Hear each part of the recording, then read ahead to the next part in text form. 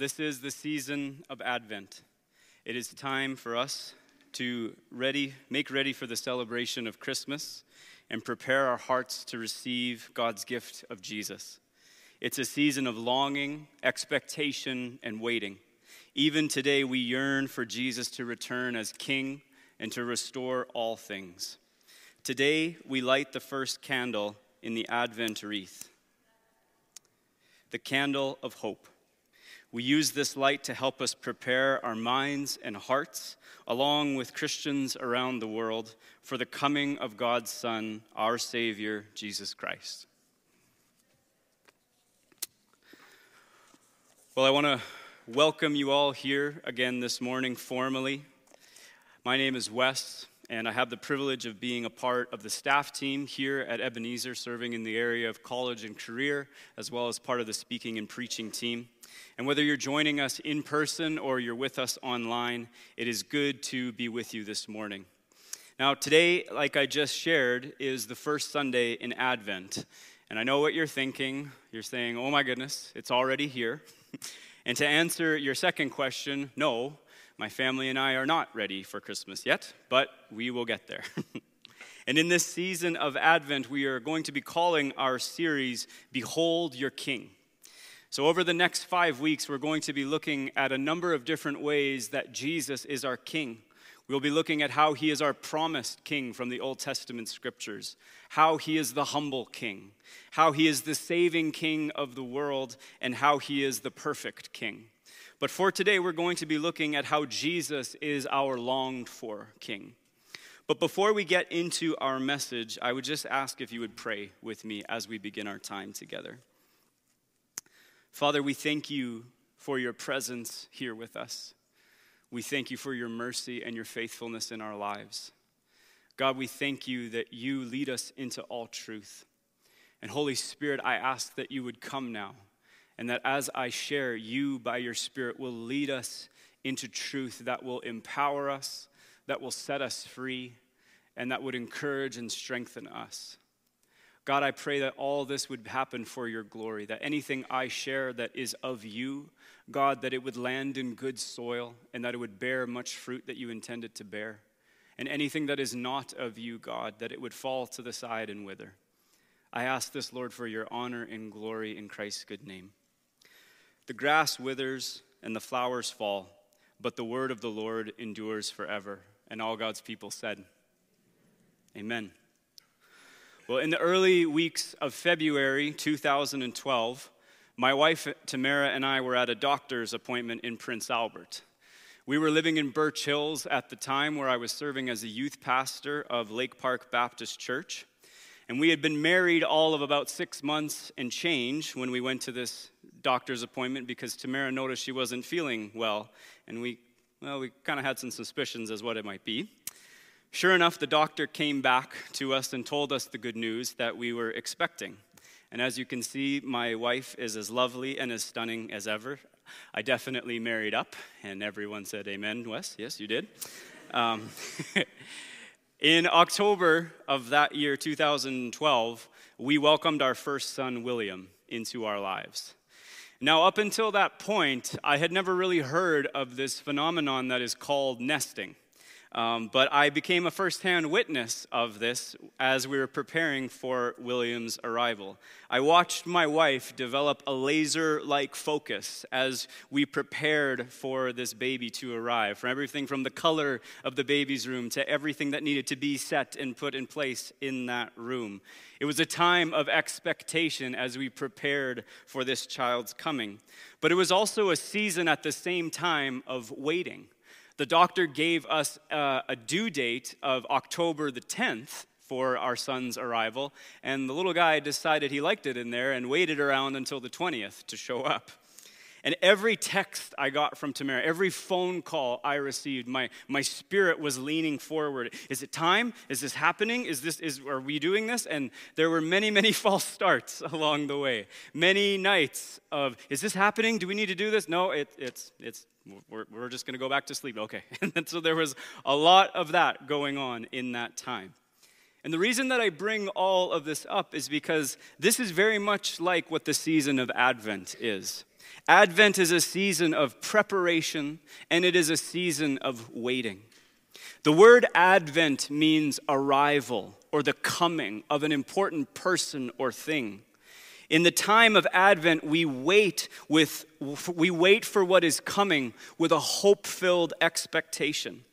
And lots of times when we say waiting in our world, we mean a kind of passive or mildly annoyed sort of state that we have to be in as we wait for that person or that thing to occur. This is not the kind of waiting that we are called to engage in the season of Advent. I described to you Tamara's laser-like focus as she prepared for our son's arrival. All the preparations that had to be made. This is a lot more of what it means to have an active kind of waiting.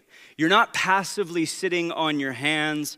You're not bored and annoyed with how long this is taking. You're not sitting, you're kind of sitting in the dentist's office scrolling on your phone. You're just going, when is this going to happen? That's not the kind of waiting that we're talking about. We're talking about an active, engaged way that we wait. And the way in which the scriptures most often talk about this way of active waiting is to use it synonymously with the word hope. Psalm 130 verses 5 and 6 put it this way: I wait for the Lord. My whole being waits, and in his word I put my hope. I wait for the Lord more than watchmen wait for the morning, more than watchmen wait for the morning. Do you see how the psalmist puts it? He waits with every part of his being as he waits for God. And the word he chooses to use for that is to say it's hope. He puts his hope. Advent is the season in which we remember God's faithfulness in the past. We remember his promises and how he's fulfilled them as we wait in hope for God to bring about his promises in the future. And this morning, to begin our Advent series, we are going to be looking at Jesus, our longed-for King. And we're going to do so by looking at the hymn, which is called O Come, Emmanuel. Now, some of the lines should be up on the screen behind you. I didn't have enough space to put all of the lines up. But this is a very well-known hymn. And the hymn as we know it today was arranged in roughly the 1850s by an Anglican priest named John Mason Neale. And it was widely concluded that he took this hymn from its origins in Latin and he translated it into English. And so the versions that we are familiar with in English are roughly about 170 years old, though the origins of this hymn are actually much, much older. They actually go back to the Benedictine monks of roughly the 8th or 9th century. So this is a very, very old hymn, ancient actually in its origin. And because this hymn is so old, and there have been many versions of it done throughout the years, we aren't going to be able to focus on all of it today, but we're going to focus on a few of its key expressions or words. So for the rest of our time this morning, we're going to look at 4 key words or expressions that speak to Jesus as our longed-for King. The first is simply the opening words of the hymn, O come, O come. Right, it's this cry, this crying out to God for him to come. Throughout the storyline of the Old Testament, the people of God are a people of exile. Right from the very opening pages of Genesis all the way up till the end of the book of Malachi and into the time of the New Testament, the people of God are a people of exile.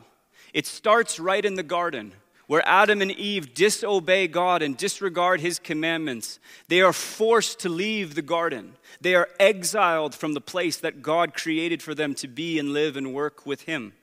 The story continues in Abraham, where God calls Abraham out from his family and calls him to leave his land and to leave his family, to go to a place that he does not yet know.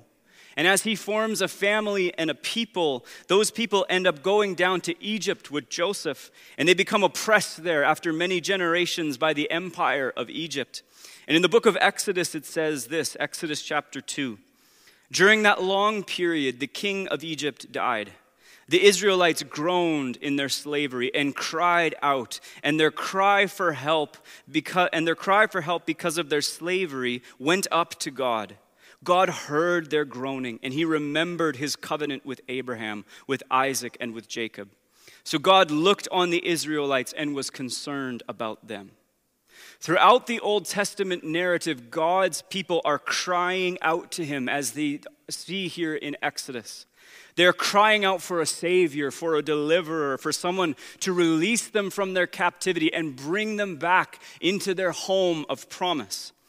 And this cry is encapsulated so well in this beginning of our hymn, right? Oh come, oh come. It's this cry on the people's hearts. Isaiah the prophet said it this way in Isaiah 64. Oh, that you would rend the heavens and come down, that the mountains would tremble before you. For when you did awesome things that we did not expect, you came down, and the mountains trembled before you. Since ancient times, no one has heard, no ear has perceived, no eye has seen any God besides you, who acts on behalf of those who wait for him. Throughout the generations, the cry on the lips of the people of God has been, oh God, would you come? Oh God, would you come and rescue us and save us? God, would you come? Psalm 85, verses 1 through 7 in the New Living Translation, they put it this way. Lord, you poured out blessings on your land. You restored the fortunes of Israel. You forgave the guilt of your people. Yes, you covered all their sins. You held back your fury. You kept back your blazing anger. Now restore us again, O God of our salvation. Put aside your anger against us once more. Will you be angry with us always? Will you prolong your wrath to all generations? Won't you revive us again so your people can rejoice in you? Show us your unfailing love, O Lord, and grant us your salvation. The psalmist calls on God to remember what he has done in the past because he is praying in the present. God, would you come and do it again? Would you come and revive us again? Would you come and restore us again? Would you come and forgive us again? The cry of every generation of the people of God is, could you come? Come, God, and bring the grace that we so desperately need. And in Revelation 22:20, Jesus hears this cry. He hears this cry, and it is written that he responds and says this. He who testifies to these things says, yes, I am coming soon. Amen. Come, Lord Jesus. I am coming soon, says Jesus. And we say yes and amen. Come, come, Lord Jesus. Oh, but that word soon. It's a tricky word for us, isn't it? What one person means by soon and what another person means by soon are often two very different things. C.S. Lewis puts it so terrifically in his children's book, The Chronicles of Narnia. And in one of the books in particular, it's called The Voyage of the Dawn Treader. Aslan, who is the main character, and he is the figurehead of Christ in the stories, he is speaking with this child, Lucy, and he says this, do not look sad. We shall meet soon again. Please, Aslan, said Lucy, what do you call soon? I call all time soon, said Aslan. And instantly he vanished away. I call all time soon. Have any of you experienced that? What God calls soon, maybe you call a lifetime. You're not alone in that. Because while the cry of every generation is that of come, God, come, Lord, oh come, there is an experience that we all face, and that is feeling alone or feeling forgotten. And that takes us to the second phrase in our hymn, which is this, that mourns in lonely exile here. That mourns in lonely exile here. I shared before that the people of God have always been a people of exile. And this continues throughout the Old Testament story. Even when Israel claims the land, and even when they establish a kingdom, the prospect of exile is always looming on the horizon. And it always seems like it's just one generation away. And this succumbed to that reality in a very devastating and painful way in the year 587 BC when Jerusalem was sacked by the Babylonians. Many Jewish people were killed in this time, either through the invasion of the city or through the starvation of the surrounding areas that occurred earlier. And those who weren't killed were forcefully captured and sent off to exile in Babylon.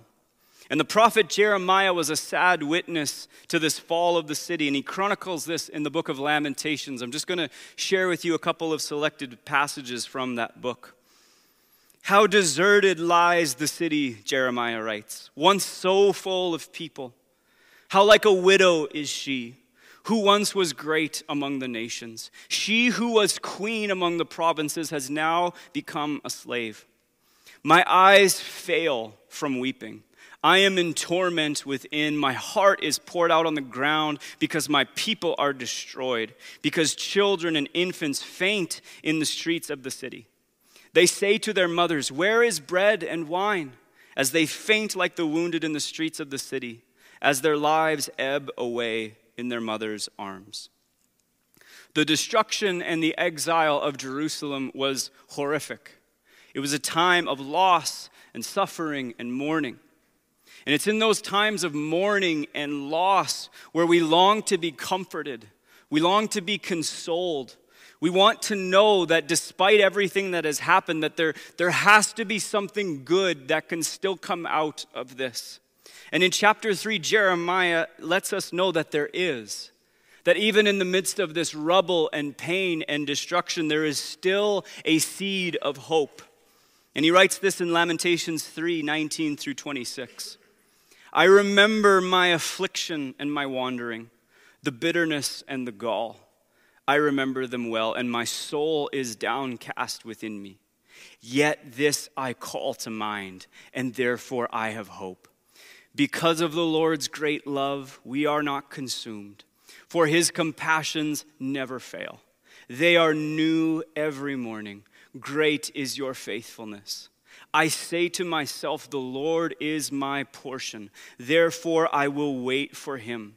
The Lord is good to those who wait, whose hope is in him, to the one who seeks him. It is good to wait quietly for the salvation of the Lord. Even in the midst of the worst things imaginable, God's promises never fail to come through. Jesus sees our ache.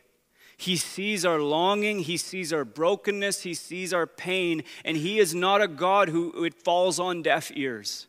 He responds, he comes, and this is what makes him such a great king. The salvation of the Lord did come, and it will come again.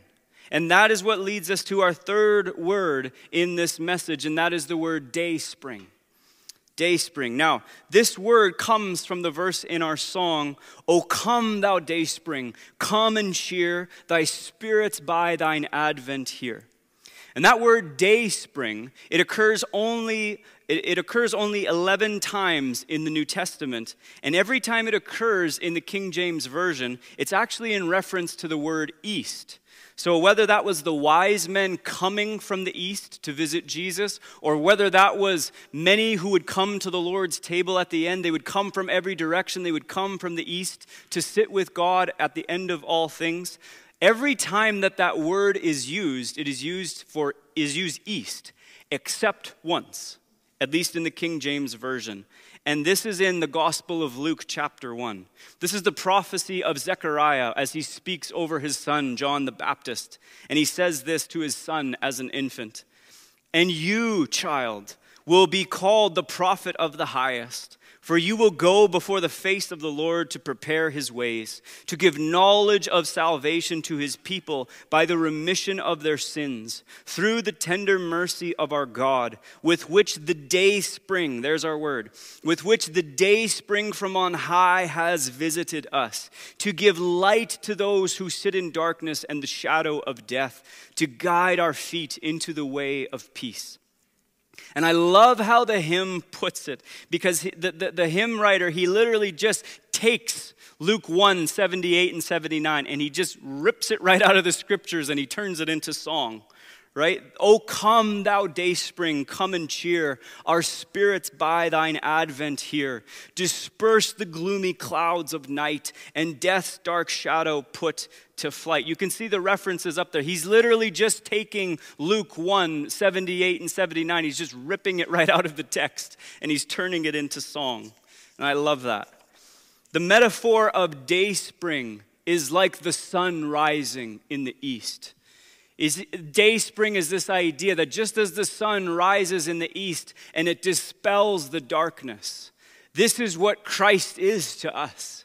He comes in times of darkness and hopelessness that we experience to liberate us from it and to push back the fear of death in our lives. I had the privilege of attending a conference this past week here in the city on the issue of homelessness here in Saskatoon. We as Ebenezer, we were fortunate to sponsor this event, and so myself, as well as Tracy and a number of members of one of our partner congregations, Meadow Green House for All Nations, they were able to send some of their staff there as well to this event. So I was very privileged to be able to take part in it.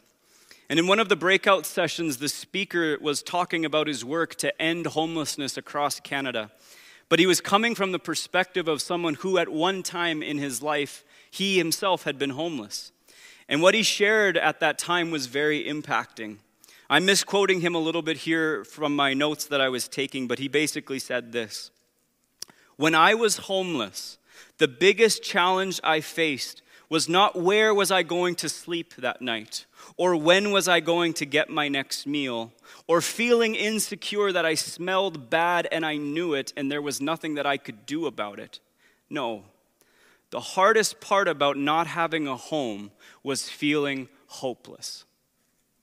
Today has been terrible. Yesterday was terrible. Today has been terrible. So tomorrow will be terrible too. So what's the point? And as I was sitting there listening to him speak, it reaffirmed to me a crucial need that all of us as humans have, and that is the need for hope. It doesn't matter if you have all of your basic needs met. If you do not have hope, then life is meaningless. It is pointless. If you don't have hope, then no amount of money or success or relationships are ever going to heal that ache. We need hope in the same way that we need food to survive. You might be able to last a little while without food, but eventually, if you don't get it, you will starve. And you will succumb to that. And many people in hopelessness, they do succumb to that. And the gospel of Jesus is still good news. The gospel of Jesus is still good news for who feel that weight of hopelessness and despair. Isaiah 61, 1-3 says this, "The Spirit of the sovereign Lord is on me, because the Lord has anointed me to proclaim good news to the poor. He has sent me to bind up the brokenhearted, to proclaim freedom for the captives, and release from darkness for the prisoners, to proclaim the year of the Lord's favor and the day of vengeance of our God, to comfort all who mourn and provide for those who grieve in Zion, to bestow on them a crown of beauty instead of ashes, the oil of joy instead of mourning, and a garment of praise instead of a spirit of despair." Don't you just love that last line? The oil of joy for mourning and a garment of praise instead of a spirit of despair. Right? This is what the hymn is calling for. Disperse the gloomy clouds of night. And this is what the gospel does. It is a message of hope. Despite the fact that we have walked away from God, we have sinned, we have rebelled against Him. In love, He has pursued us. In love, He has forgiven us. He has given Himself to die on a cross to take our sin and a punishment upon Himself so that we could be reconciled to Him. The fundamental human need that every single person has is for hope and to be reconciled to their Creator. Everything flows from that, and we have good news. 2 Corinthians 5, 18-20, Paul says this, "All of this is from God, who reconciled us to himself through Christ and gave us the ministry of reconciliation. That God was reconciling the world to himself in Christ, not counting people's sins against them. And he has committed to us the message of reconciliation. We are therefore Christ's ambassadors, as though God were making his appeal through us. We implore you on Christ's behalf, be reconciled to God. The gospel reconciles us to God. It bridges the gap. It breaks down all the barriers and it reconciles us to God. But then it makes us ministers of reconciliation. We now are commissioned and we are sent by God to carry this message of hope and reconciliation to a world that desperately needs it. The gospel is not simply, I get to go to heaven when I die. Yes, that's a part of it, but it's also good news that God is bringing his kingdom here to earth, and he is inviting you to participate in the reconciling of all things in Christ. You are invited and called to be a part of God's story of redemption. This is good news to a world that needs hope. And that leads us to our final word in this hymn, and that is simply the word rejoice. Rejoice, right? The first word of the chorus. Because what else is there to do? What else is there to do when you hear good news, when you receive good news? What else is there to do but rejoice? And not only is this the most inevitable, natural thing to do, it is also commanded of us by God. Psalm 32, verse 11. The psalmist says this, rejoice in the Lord and be glad, you righteous. Sing, all you who are upright in heart.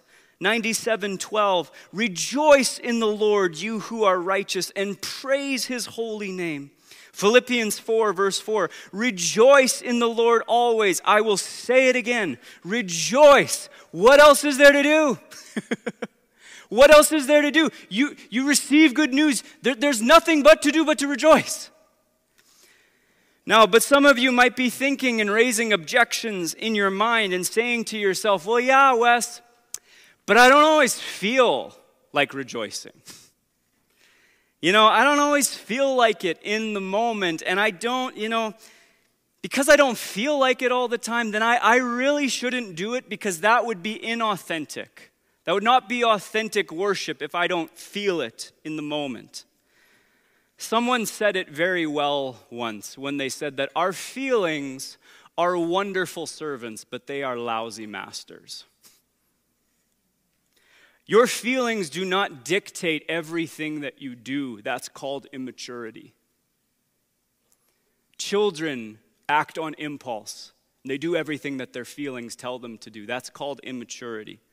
You are not always going to feel like rejoicing. Sometimes it is a choice that we make despite our feelings. I love how David puts it in Psalm 103, verses 1 and 2. He writes this, praise the Lord, my soul. All my inmost being, praise his holy name. Praise the Lord, my soul, and forget not all his benefits. Who is David talking to here? He's not talking to his audience. He's talking to his soul.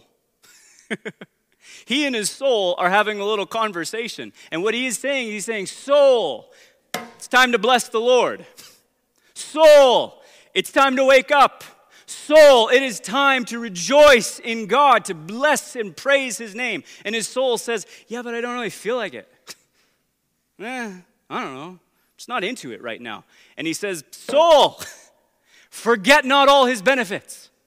And Psalm 103 just becomes a list saying he forgives all your sins. He heals all your diseases. He crowns you with steadfast love and mercy. He redeems you. The whole psalm is just a rehearsal of God's goodness so that he can preach to his soul and saying, soul, God has been good to you. It's time to bless the Lord.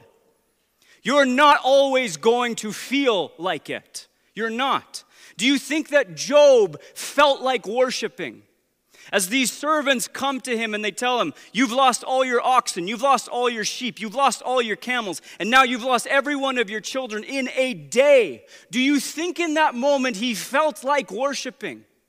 No, of course not. But what does he do?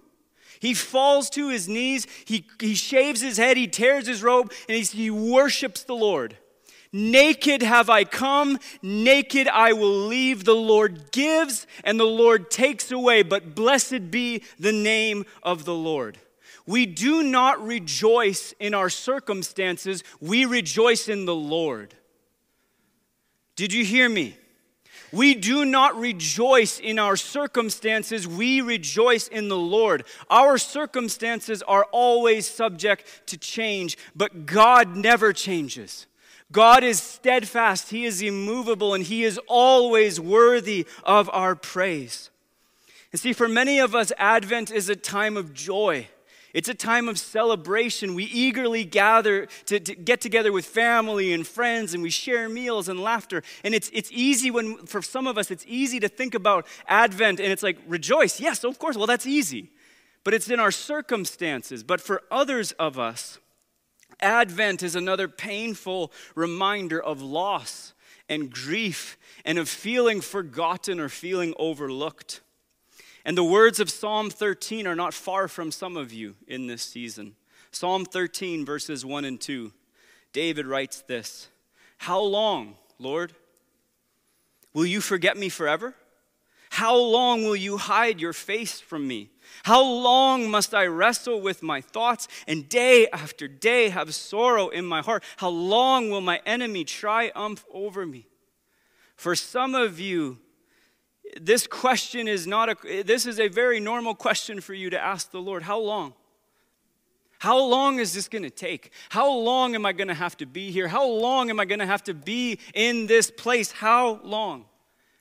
And it's not wrong to ask those questions of God. It's not wrong to bare your heart and to bare your soul before God. It's not wrong at all. But David doesn't stay there. He doesn't stay there. The psalm continues in verse 5 and 6, where he continues and he says, "But I trust in your unfailing love. My heart rejoices in your salvation. I will sing the Lord's praise, for he has been good to me." Did you catch that? He does not feel like it in the moment. His feelings are telling him, God, how long is this going to take? But then in verse 5, he says, I will sing. Do you hear that? He doesn't say, I feel like singing, but I will sing. I will rejoice in God, my Savior. In Advent, we look back and we see the faithfulness of God in his first coming. And in that good news, that's where we put our hope for his second coming. He is the King who has seen our longing. He has heard our cries in exile, and he has come like the rising sun to bring light and hope and joy into our lives. Jesus is the King whom we long for. And as we close today, I will ask the worship team to come and to join us for our closing hymn. And we're going to be singing the hymn that I've just been preaching through, which is O Come, Emmanuel. And as Amanda and the team come to lead us in our closing song, like always, we will have staff up here at the front. And if you have anything on your heart that you would like prayer for, or you would like us to pray alongside of you with, we would be more than happy and willing to do that. So please feel free to come forward if you so wish. But as we sing this final song, I invite you to rejoice. Not in your circumstance, not in what's happening. I invite you to rejoice in the Lord. Jesus is the King we are longing for. He has come and he will come again. Amen? Amen. Let us pray. Jesus, we thank you so much for your faithfulness towards us. Thank you that you are faithful in every season, whether we feel it or not. And God, we long to see you come again. We are longing for it, God. And in the midst of our waiting, in the midst of our grieving, in the midst of that ache, would you come and fill us with hope? Would you come and fill us with joy? Would you come and remind us of your faithfulness in those dark nights where we can't see it? And give us hope and light and joy to continue to believe and trust that you are who you say you are. And in that we can rejoice. I ask this in Jesus' name. Amen.